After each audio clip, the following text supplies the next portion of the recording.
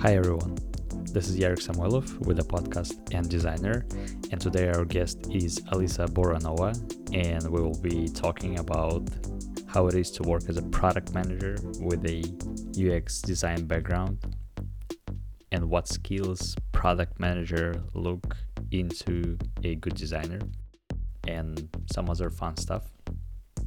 Enjoy the show.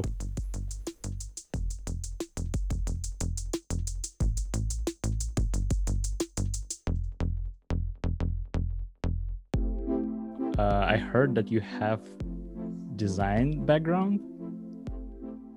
Yeah, When sort you of. started? Sort of. Yeah. What does it mean? Yeah, so I can tell you a little bit about my background and we can decide if it qualifies. I consider it a design background, but it depends what your definition is. So my background insofar as like what I studied, like I did my undergrad completely unrelated to anything in technology or design. It was actually in philosophy. It was in philosophy and book and media studies. So a lot of reading, a lot of like critical reasoning, which are like nice transferable skills to have, but not super employable, not super concrete in terms of direction. So what I did was I like shopped around. What would you do as a what was your specification? What was I thinking?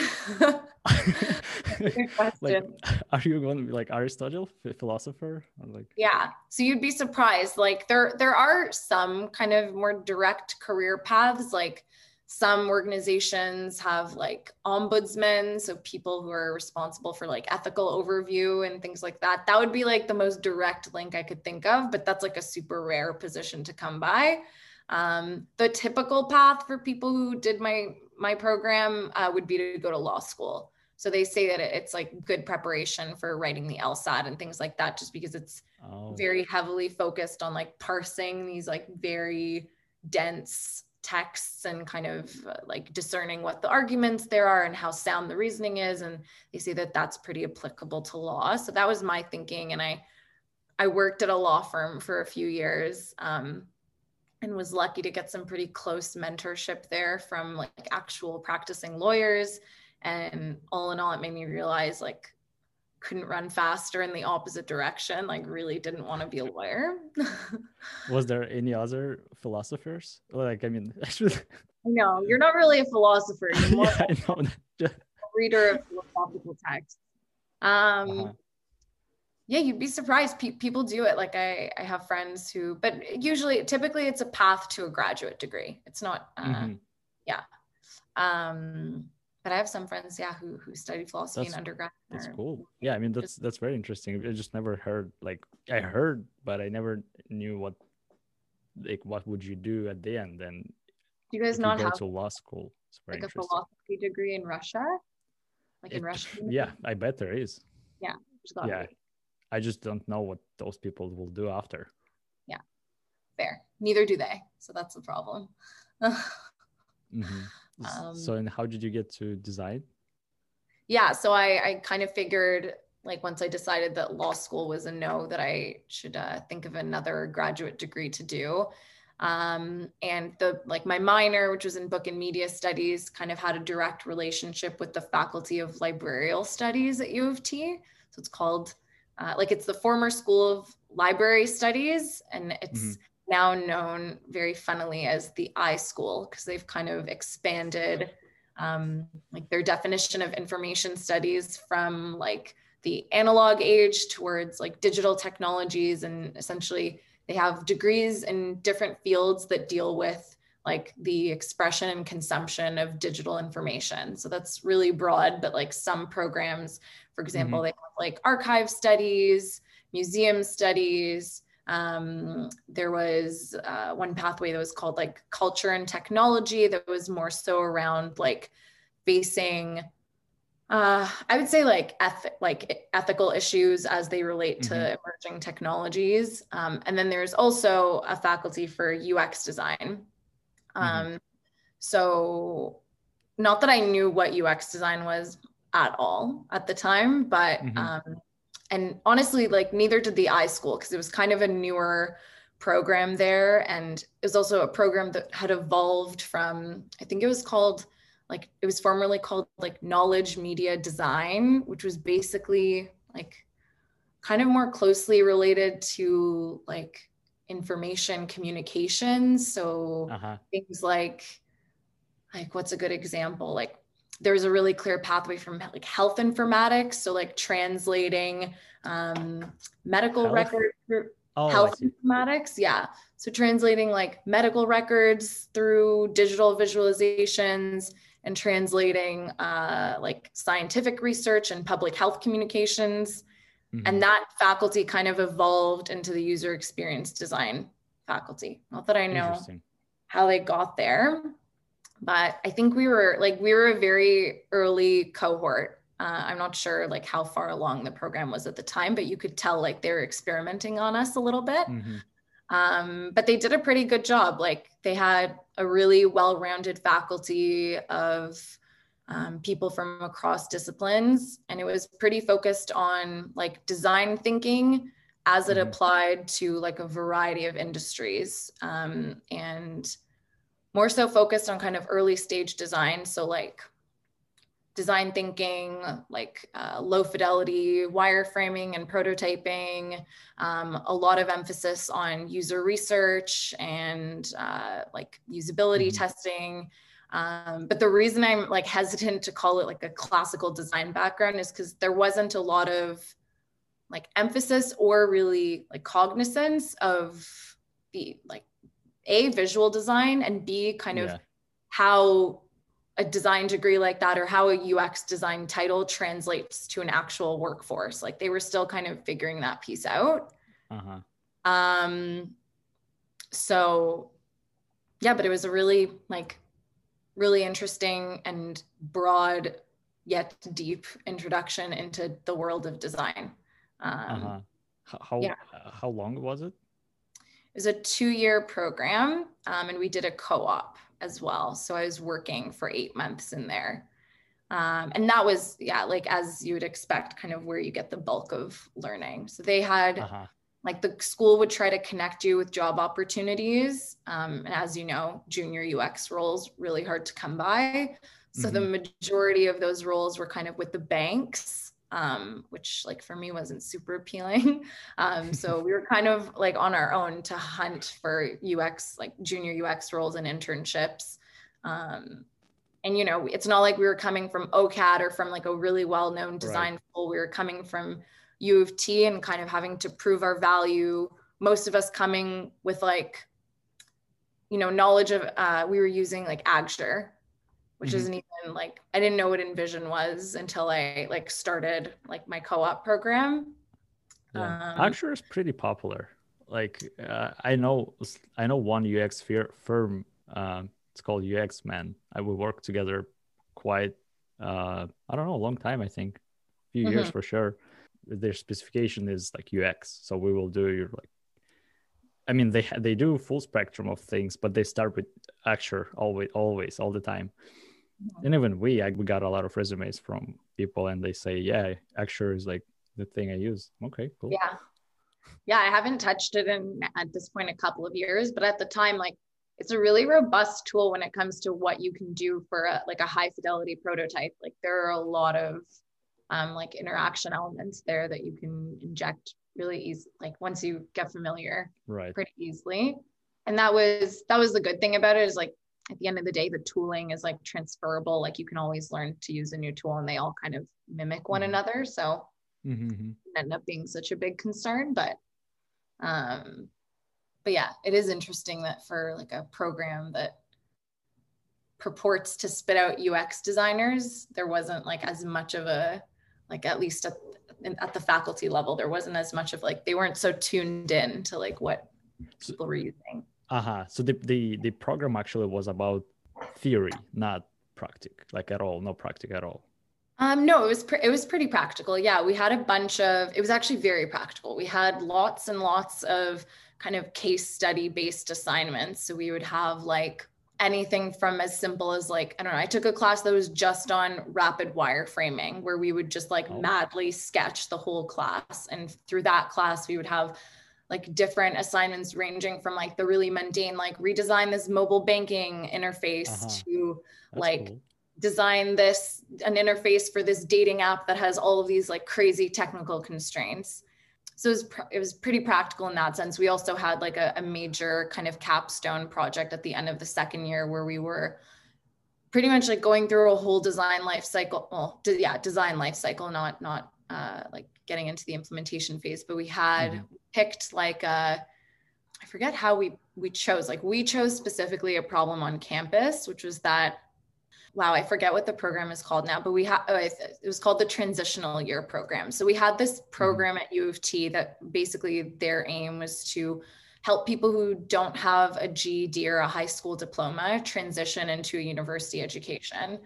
So they're this office among like hundreds of offices at the university, and they have a bunch of resources and help basically get like prospective students university acceptance, and also their goal is to like help them stay in university. So we had like this capstone project of looking at that service and like everything from mapping the initial journey to identifying like what the pain points are and what the issue is with the service, and not only with the service but also like with their website and all of the collateral that they were offering. And the end like output of that was like a pretty detailed journey map, but B, like a bunch of actual material and recommendations for that office. And we worked really closely with them. So it's pretty practical in that sense. Yeah. And then you did this co-op. So co-op was actually with company. Yeah, co-op was with a real company. That was the last place I worked actually. So I started there on honestly, like didn't really think that they would entertain the thought. Like I reached out because I had a friend who worked there, who'd been working there for a couple of years. And like when you have any friend who works at a really new startup, you kind of question like, is this a real company? But I just kind of wanted to try anything that wasn't banking.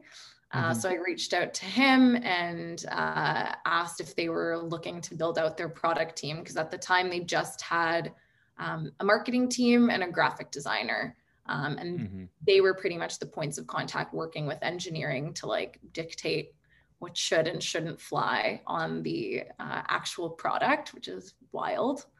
Them and obviously the CEO at that stage, they're kind of the de facto product manager. And they hired me. So I started working under the marketing department, pretty much with a UX focus. It was early days, like they weren't even using Jira yet. They were using like Fabricator. And we were just Fabricator. Yeah. Have you heard of it? No. It's it's a like pretty, I guess, unknown, like it's another project management software, really similar to Jira, just like not as kind of widely accepted, not as user-friendly. And yeah, it was basically very early days. Like the methodology was like scribbling on a whiteboard, myself, the graphic designer, and the engineers like in the corner kind of helping us along. And and then kind of saw that grow into an actual product team, which was cool. That's cool. Yeah. So did your like philosophical degree help at all in like, I don't know, maybe something stick to you from your university? Yeah. No, So you use? Yeah, like everything sticks. I'd say like the biggest thing that stuck is like the communication skills that are like really transferable. Like having to go from, how do I put this? Like there are definitely parallels when it comes to parsing and kind of reflecting on a really dense philosophical text. There are parallels between that and like communicating around requirements for a really complicated product. Like, I don't think that I was ever at a loss for having that degree. I think it's only helped me kind of A, communicate more clearly, and B, make sure that there's always like a sound rationale for every decision I'm arguing for. So that's kind of the... Is it harder to do it with material from university because it's kind of ambiguous all the time? When what do you mean? In product, if I have to explain like, okay, we go with solution A or versus B in design, I can clearly explain why, and we have goals and stuff. and what they Yeah. need, and I talk to them. But when it's some material from some philosopher or from just text, I have to analyze it. It's probably very hard. Yeah, but like the author also has a pretty clear objective. You know, they have an agenda or a thesis, and they're trying to like posit evidence and arguments that work towards that kind of main thesis. And there's Mm-hmm. definitely like a parallel there. I would say like the benefit when we're working in product and design is that we also have data and evidence on our side, Mm-hmm. which like was the case with, you know, some philosophers and thinkers that I had read in undergrad, but not all. Like we're kind of steps ahead of the like empirical instruments at our fingertips when you compare it to like Aristotle. Right. So yeah, that's a benefit. Like we have more tools, but I wouldn't say it's yeah. This is interesting. And about banks, yeah, I think all designers start with bank. Yeah. I had four. Yeah, I think I had four banks that I work with or something like that. Yeah. Yeah, there's nothing wrong with it. There's like so much to learn there, and it's consumer facing, and you know, like there's also the benefit of kind of you are the user, so you have that Yeah. benefit. There's also like a standardization there in terms of like what feature parity is kind of expected. That's helpful, but it's not like a problem that I was really like interested in solving. Like Yeah. there's enough people thinking about optimizing mobile banking. Yeah, they pretty much always have to be the same. Like if you're talking about customer UI, they have to be the same. Yeah, All of exactly. them. Yeah, more or less the same. Yeah. Yeah, except I guess one strange project we had. There's like top heads getting together, and I don't know. Is this the? Did I sign something? NDA. I think I did. I did. Yeah, I think I didn't sign NDA, so it's fine. And like top people sit together, and I think there is like a pool of decisions that they need to make, and they have this application or on tablet when there is like here's hypothesis or whatever, there is evidence, there is these things, and they vote. So it's like it feels like it's I was designing up for I don't know some secret like secret company like of people who decide destiny. Yeah, it sounds like that's so bizarre. Like what I'm trying to think of what the context would even be for using a tool like that rather than like having a meeting. So they have a meeting. That's the Like point. They have a getting us meeting. They all okay. sit together on with tablets, and it's Okay. just kind of all notes there. So like, okay, there's moderator who's like, okay, today we're going to talk about this thing. Here is Okay. like topic of voting, like first voting, second voting, third voting. But it's like Yeah. massive bank. It's like massive. So they have tons of things there. Yeah, yeah, yeah. So it could be budgeting or whatever. Yeah. That's so have you heard of Slido? There are for Slido sure now. apps like that. I've used one. There's an app called Slido. My friends and I use it like we have this is funny, this is probably the biggest takeaway from my philosophy degree. My friends and I have a philosophy club, and we will like read different texts and then kind of vote on questions that are central to the text. So like we'll read a text, and then someone will be in charge with coming up with like a list of statements that we'll respond to from like strongly agree to strongly disagree. And this app Mm-hmm. Slido, you can basically put in like a question to poll. You can like start basically a room by entering a code. Everyone can kind of join your Slido room, and you can Uh-huh. vote on different questions. And there's like different, like we do a sliding scale, but they have like true or false, or you can respond with text or things Uh-huh. like that. That seems like it would have been good for your bankers. It's like to facilitate the voting. It's for all that. I'm just saying like there's all those kind of apps that we've made that just for a back end of the Yeah, it's not for back of house. yeah. I mean it's cool because it's very complex interfaces. So I guess that's why I work here. Really cool.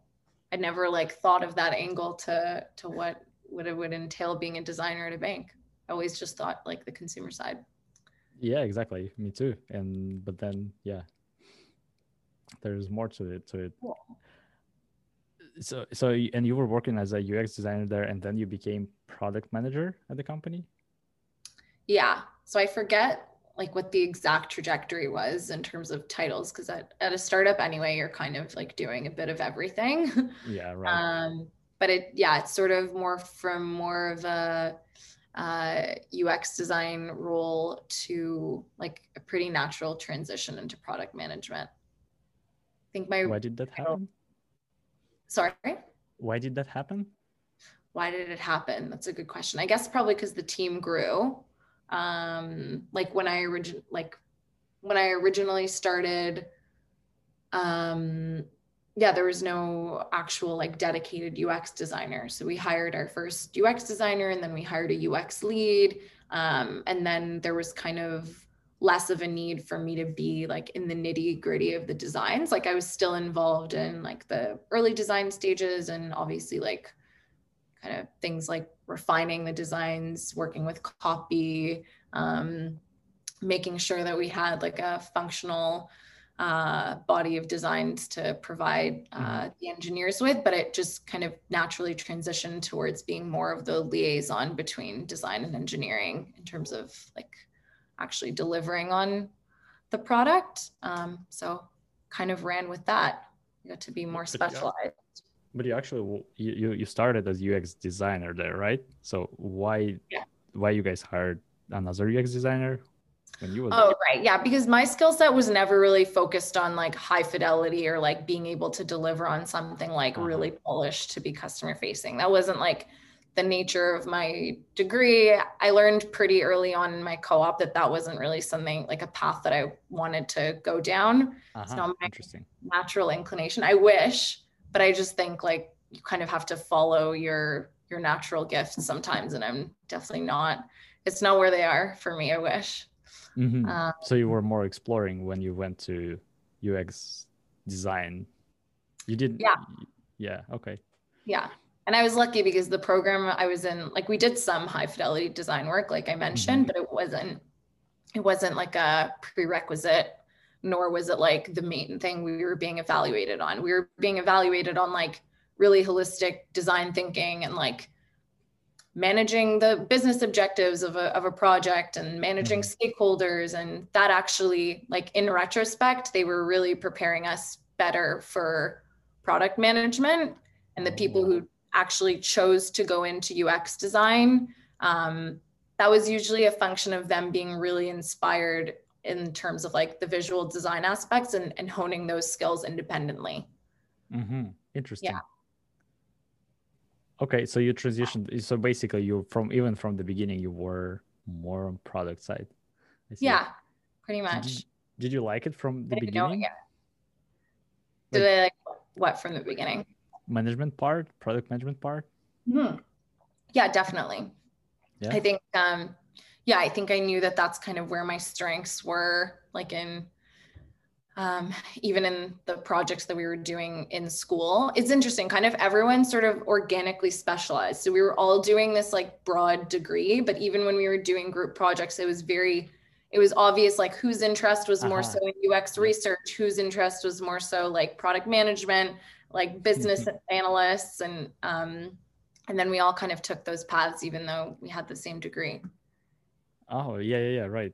Even the early stages when you just like bunch of juniors, and yet there's always like a person who, hey guys, this button should be red. This is it's ugly color. Yeah. Okay, this is UI designer there. Yeah, for sure. For sure.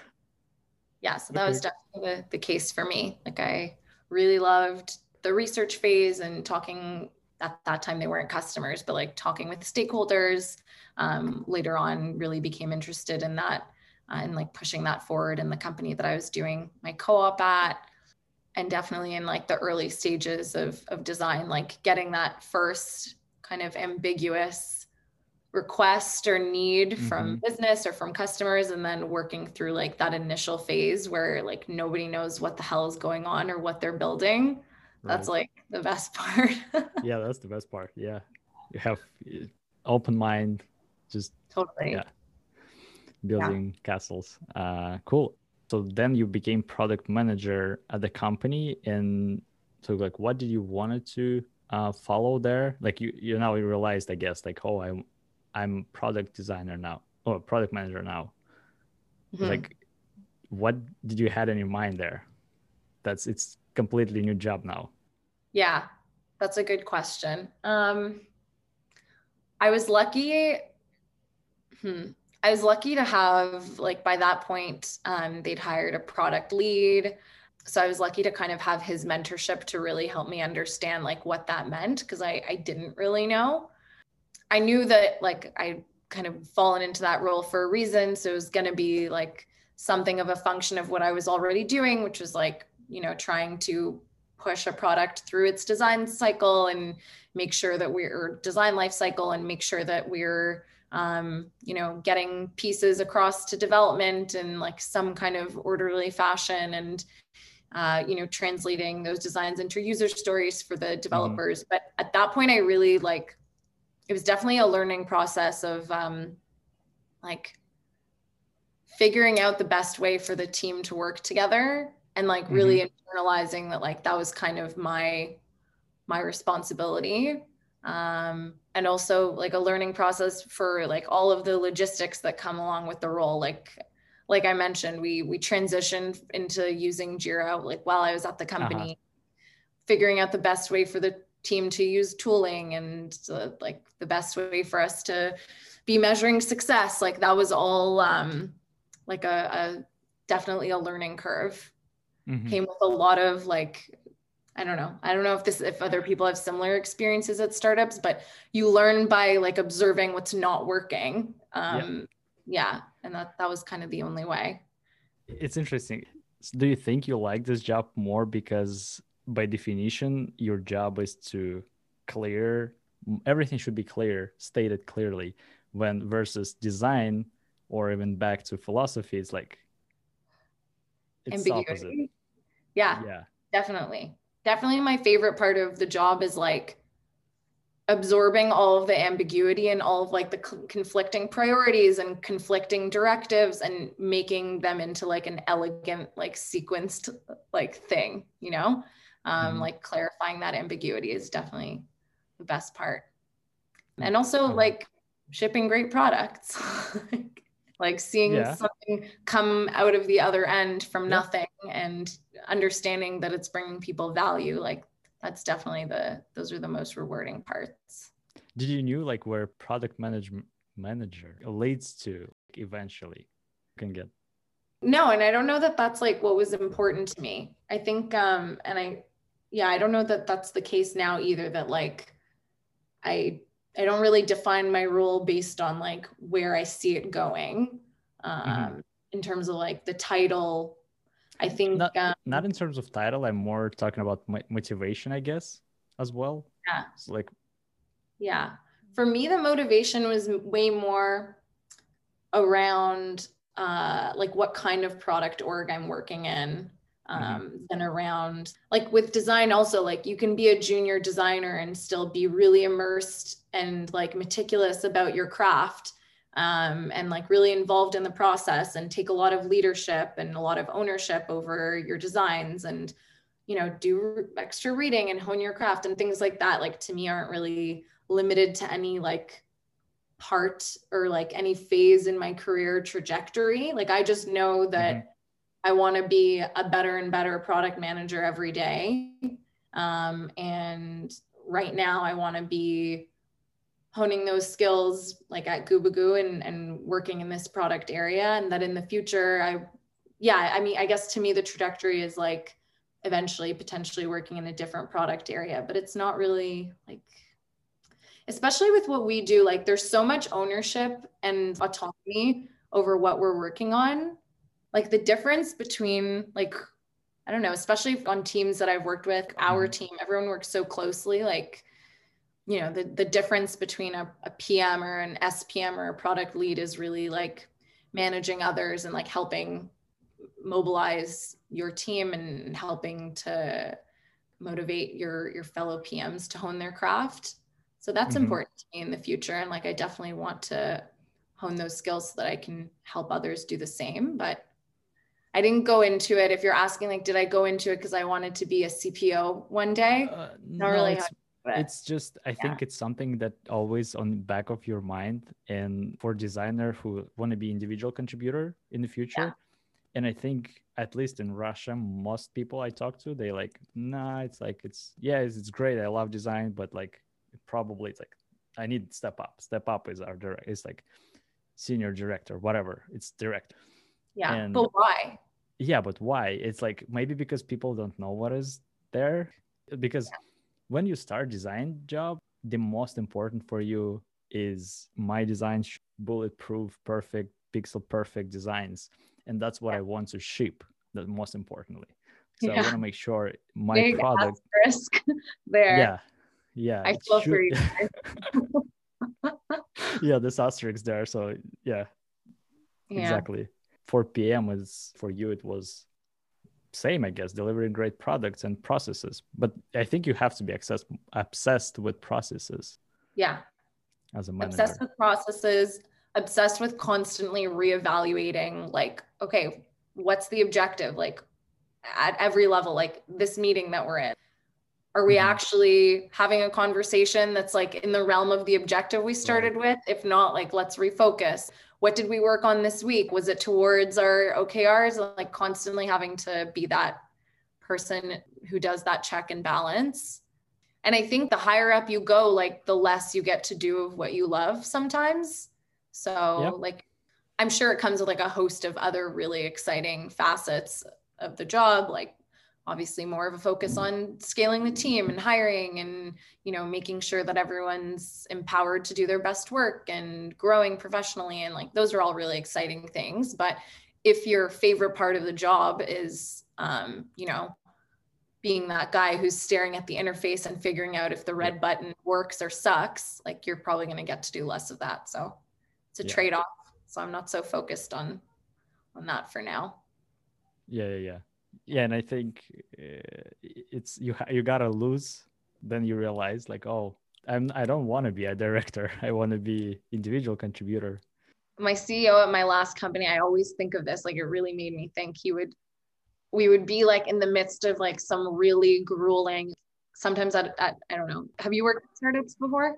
Oh yeah, yeah. Yeah. Okay. So you know the like everyone's been working towards this one product for a month and you think you know exactly what the direction is, and then the CEO comes in at the 11th hour, you're like about to ship, like the developers have already started, like they've opened their consoles, and the CEO comes in and blows everything up.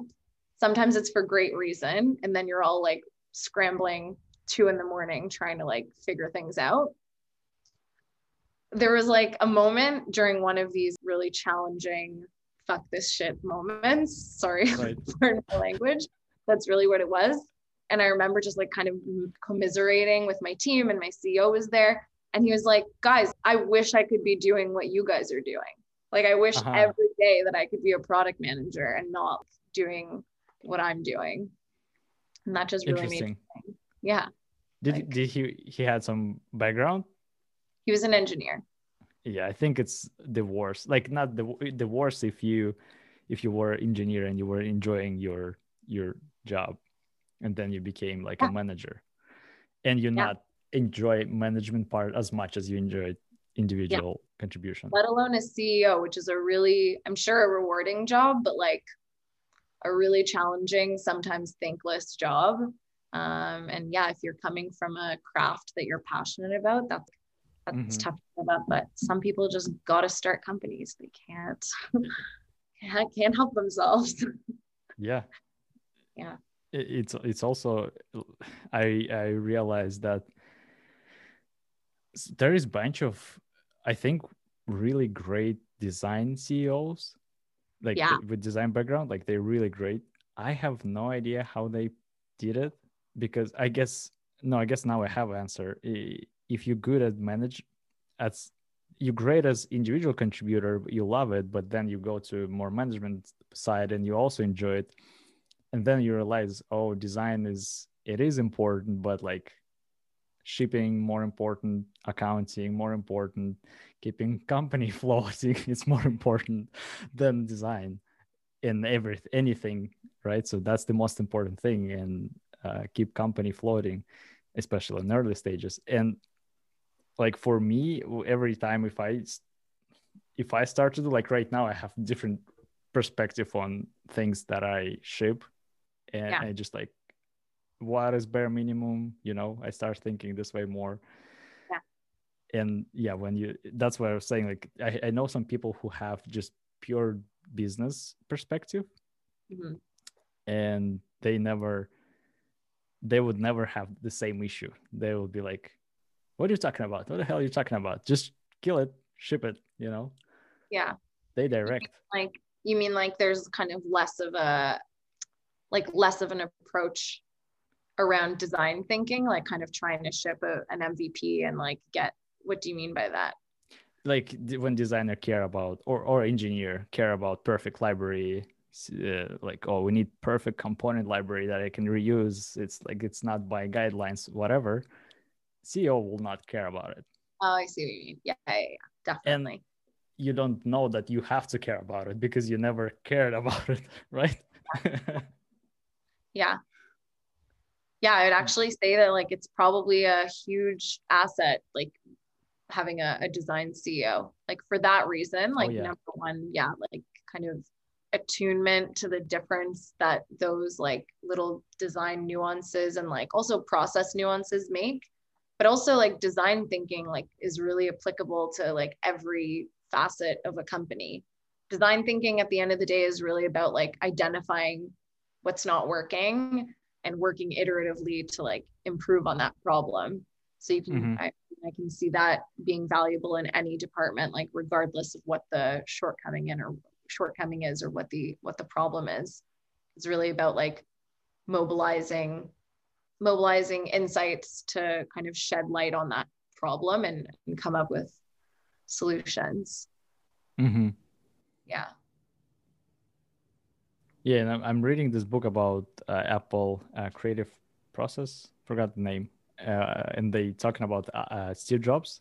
Yeah. And I would think that Steve Jobs would be like, if you bring him two prototypes and like they will, like, he will tell you, okay, this is bad. It should be simpler. It should be, whatever. Yeah. At least what says it in the book, it's not the case. He trusted people more. The difference there I noticed that when people brought some prototypes to him, he would review them. Mm-hmm. And when development team thought, okay, we need, like, we can ship like two versions of the same thing, Mm-hmm. he would say, we need just one, right? And they will be like, oh yeah, actually, yeah, let's just ship one. So that's like, he just would cut the job half, basically. Like, if it's not necessary, like, why would you do it? But he trusted development team a lot. Like, the demos, at least the demos that I example in the book, it was very clear that he actually trusted people who bring demo. Yeah. So that's the very good, like, because if your CEO is like design, if I was CEO, I would be like, okay, this doesn't look great. It's not clear. It's not clean. Yeah. And I think it's an important part of scaling a startup too, is like making sure that you're hiring people that you can trust, or else I think that's like a place where a lot of startups kind of reach deadlock, is like the CEO is still in the weeds while you're trying to scale. It's not really good. It's not constructive for anyone. So as a product manager, because you knew what's going there, this is maybe not clean enough, or this solution, your goal is to ship solution that work. I would say Like, before that, even the goal is like to help empower the team to clarify the solution. Like, I'm not sure what you mean by that. I think like an MVP can be imperfect insofar as like we know that it doesn't address like the full scope of features that we would need to address this given objective. Like that's not the goal of shipping something. The goal of shipping something is to get something out so that we can see how it operates in the real world and get feedback before we continue to execute on all of our assumptions. Like to some degree, you have to take some risk and execute on your assumptions, like the data that you have at your disposal. Even if you have like perfect analytics and talk to a million customers, it's always going to be imperfect. And like the best way to see how a net new feature, a net new product performs is going to be like in the wild. Mm-hmm. So 100% clarity isn't really the goal for me. Yeah, at least when it comes to the first thing shipped. So I heard, I also heard that good product manager is, it's like, it's not a glue everything together. Yeah, They actually they're like not opposite. Yeah, they're not. That's what I heard. So they actually like, hey, break. it's, I guess it's weird way to put it. You're not blocking. You're not telling your team what to do.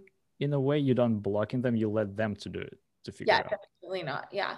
Yeah. Yeah. It's about like enabling the team to work together. Yeah. Which can come with some kind of like trying to help redirect or realign, and can come with, you know, trying to inject the right voices into the conversation to make sure that like I'm thinking in the realm of like, for example, when we're working on admin mode, like making sure that we're continuing to involve like developers along the process, because we're never the experts in the room. We're never like able to see the full scope unless we involve the whole team. But yeah, it's never around like, I don't think of the PM as like the person who's responsible for problem solving and figuring out like how everything is going to work like neatly together, and then like translating that, like relaying that to the designers so that they can just like visualize the solution. Like I think it's more of a facilitation role for sure. Uh-huh. Yeah. Where product owners, so there's, I guess it depends on the startup as well, right? Like Yeah, yeah. I can see the value. Like, I mean, from what I've heard or like and read in job descriptions, and this could be wrong, but my understanding is that it's more like product ops, like responsible for backlog grooming and essentially like a scrum master. Yeah, I can see a role like that being helpful for like unblocking the kind of like day-to-day kind of more operative parts of the role. But at the same time, as much as I don't like love staring at like a Jira board and like backlog, it does kind of reattune you to like it's a useful practice. They're useful practices to act as like a constant reminder to keep you like immersed in the product. Like you can't it's harder for things to slip through the cracks when you're also owning the product in addition to kind of being responsible for shipping new things. Yeah, I think it's opposite. Oh, is it? I think it's opposite role. Oh, Like of product. It's kind of like product. I don't know. I work with product owners only like a few times, but usually like actual true product owner who had this title at least. yeah. But usually it's shared between CEO, CTO, director of product, designer, lead designer, product manager. Between all those people, like I think that ownership thing is shared in smaller startups usually. So like if it's like visionary thing. So it's more of a strategic role. I feel like I don't know. I was hoping you can answer it. I feel like I've seen differing job descriptions. I'm thinking like during my last job search, like I'm trying to remember. But yeah, I guess it's I mean, we can do a quick Google. But It what sounds like it. I agree. Like it does sound like it would be a more strategic role, like owning the roadmap, that kind of. Product owner is a member of the Agile team responsible for defining stories and prioritizing the team backlog to streamline the execution of program priorities while maintaining the conceptual and technical integrity of the features for the team. So my understanding is that it's more of like an Agile kind of like Scrum management role. And yeah, I'm curious how they work with the product manager. Yeah. Yeah, I can imagine like based on that definition, I can imagine maybe like a split of responsibilities based on like the product owner kind of owning sprint planning and backlog grooming and kind of those like more executionary aspects of the role, and the product manager managing more of like the strategic, like Mm-hmm. feedback Oh, collection, understanding how insights like parse into the features in the roadmap planning, working with design. That would be like my guess. yeah, it's very ambiguous to start something. Always, it's always the requirements ambiguous, and the solution could be you don't know what solution is, Mm-hmm. and sometimes it's not what your customer asks. And for product manager, do you guys take less risks usually, or would you take less risk, or how would you? See what you mean? Like customer asks for something, and like often Yeah, design, we say like the customer doesn't know what they want, like in terms they of, know what they want, but that's not what they need. yeah, yeah, exactly. Would Um, you? Because I think product manager caught that ambiguous. I try to keep that front of mind for sure. Like all of the feedback that we're gathering now, like through admin mode, like that's definitely been top of mind. Like especially when I'll take a step back. First of all, I do think that it's the product manager's responsibility to yeah, calculate risk, but that shouldn't come at Mm-hmm. the cost of like delivering whatever is asked for, like for the sake of appeasing the customer. Because again, the customer doesn't necessarily know what they need. And even if they think Mm-hmm. solution A might bring them closer to objective A or whatever pain point they're trying to resolve, it could really be solution B uh, or solution ABC. Like we Yeah. never know until we actually like get into the process of evaluating those solutions. So yeah, I think it's lazy to rely on customers for your direct like roadmap. I think it's like excellent to rely on customer feedback to inform your roadmap and to inform the features and Mm-hmm. products that you're working on. It's like definitely mission critical. Um, but yeah, like it's so it needs to really be like fed through a filter. Like the feedback that we get from customers is like ridden with bias. Mm-hmm.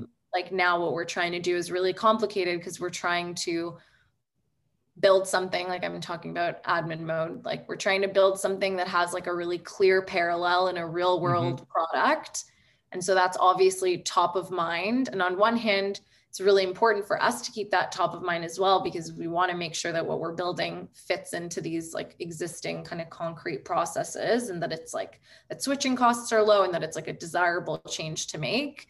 Mm-hmm. But on the other hand, we don't want to assume that just because customers have adapted to what they're using now and it appears to be working, that there aren't like some cracks beneath the surface. Like there could very well be like significant process improvements, significant improvements to the product to make. And we have the opportunity now to catch those and to build something better.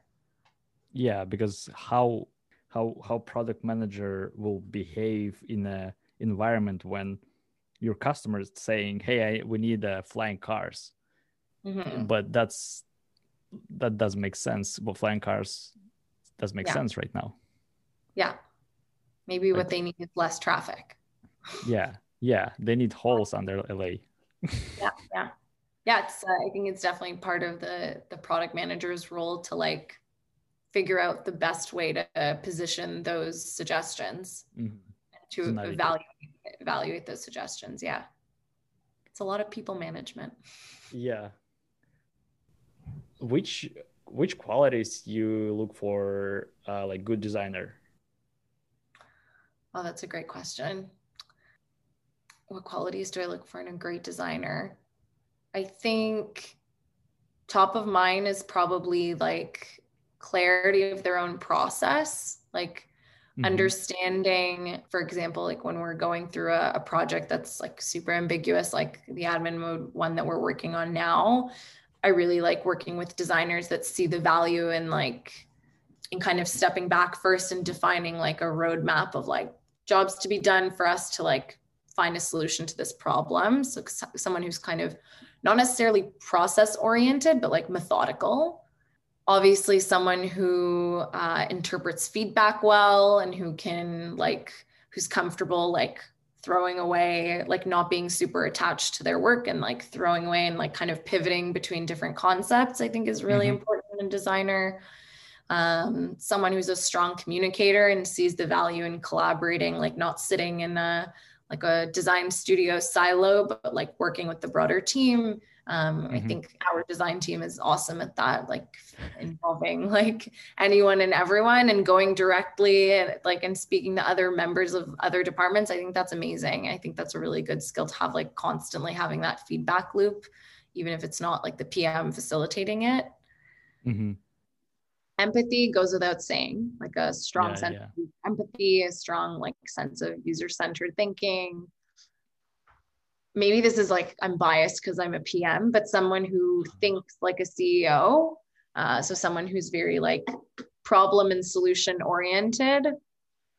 People who are concerned with like identifying the problem and making sure that whatever we're designing is feeding into those objectives, not just designing features for the sake of like an interesting or like exciting interface or feature set, like someone who's really honed in and again, like methodical.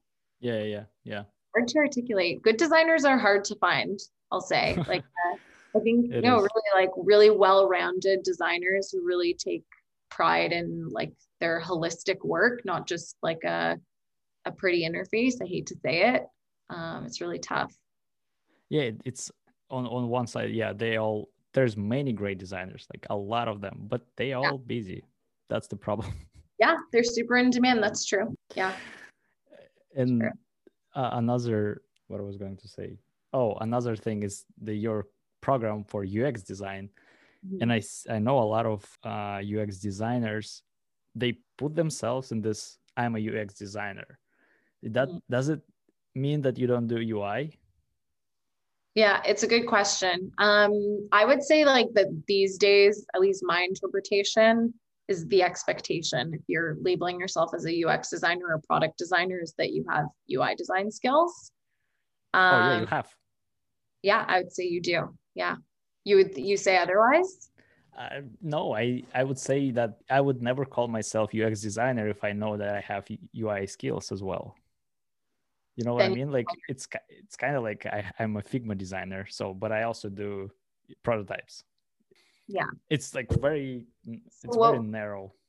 Like I would consider, if I had to split the two apart and I had a UX designer and a UI designer, I would consider the UX designer is more involved in like the early design life cycle. So they're responsible for like gathering, like coming up with a feature set, low fidelity, validating those low fidelity wireframes, maybe like a low fidelity clickable prototype. Yeah. And then the UI designer is more responsible for like the rich interaction elements and the actual like high fidelity visual design. Yeah.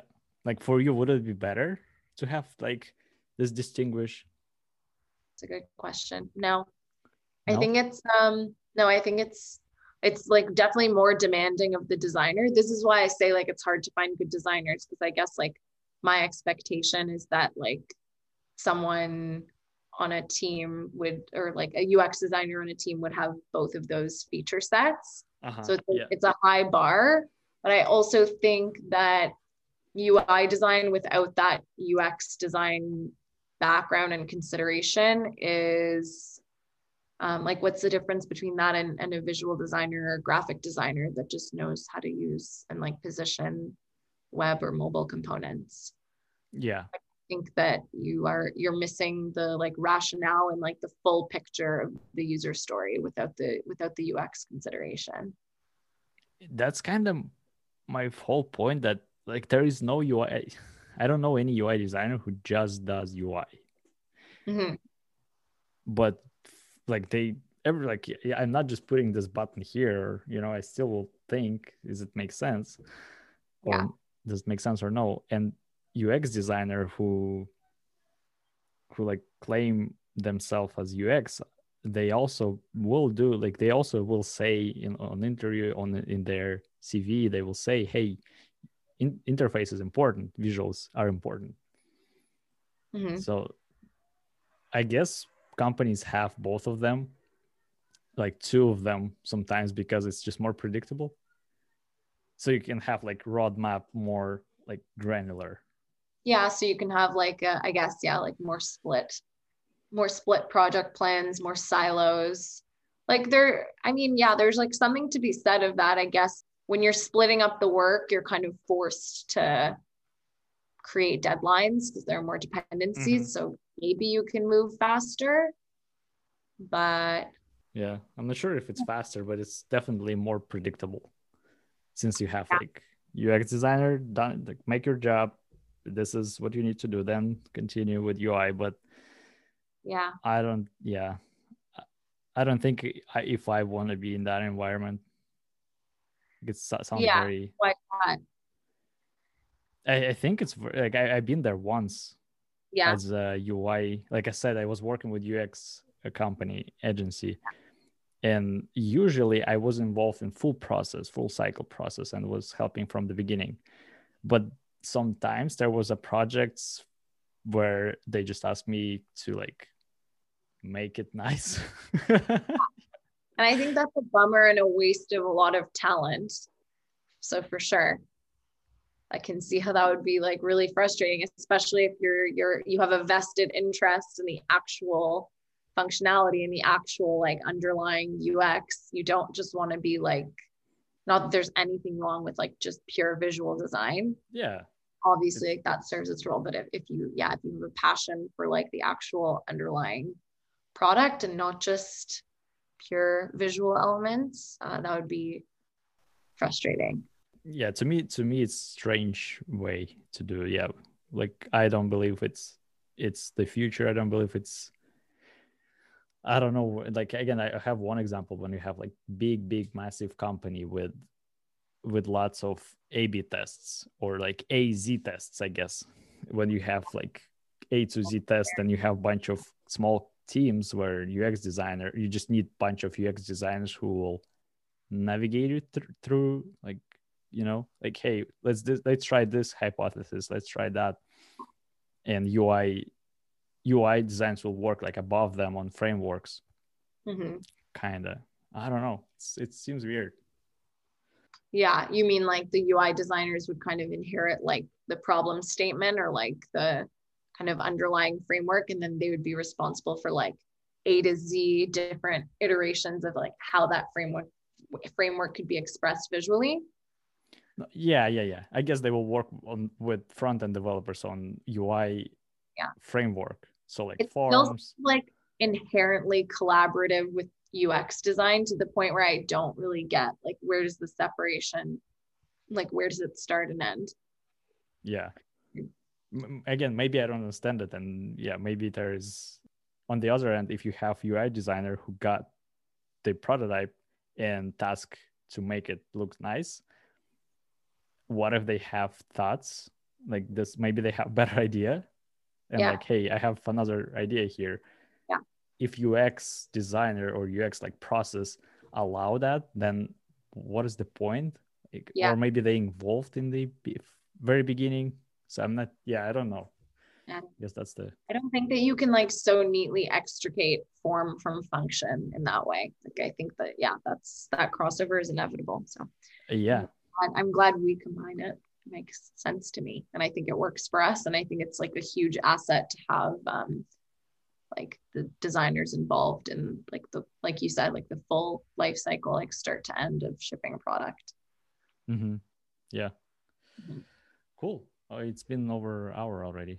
Yeah, I think we can finish on this happy note that we combined UX designer and UI designer.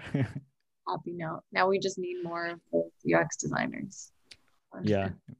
Yeah, we need more designers. So yeah, if you know some, let us know. All right, Alyssa, thank you very much for being here and doing this podcast. Thank you. See ya. Cool. Bye. Bye.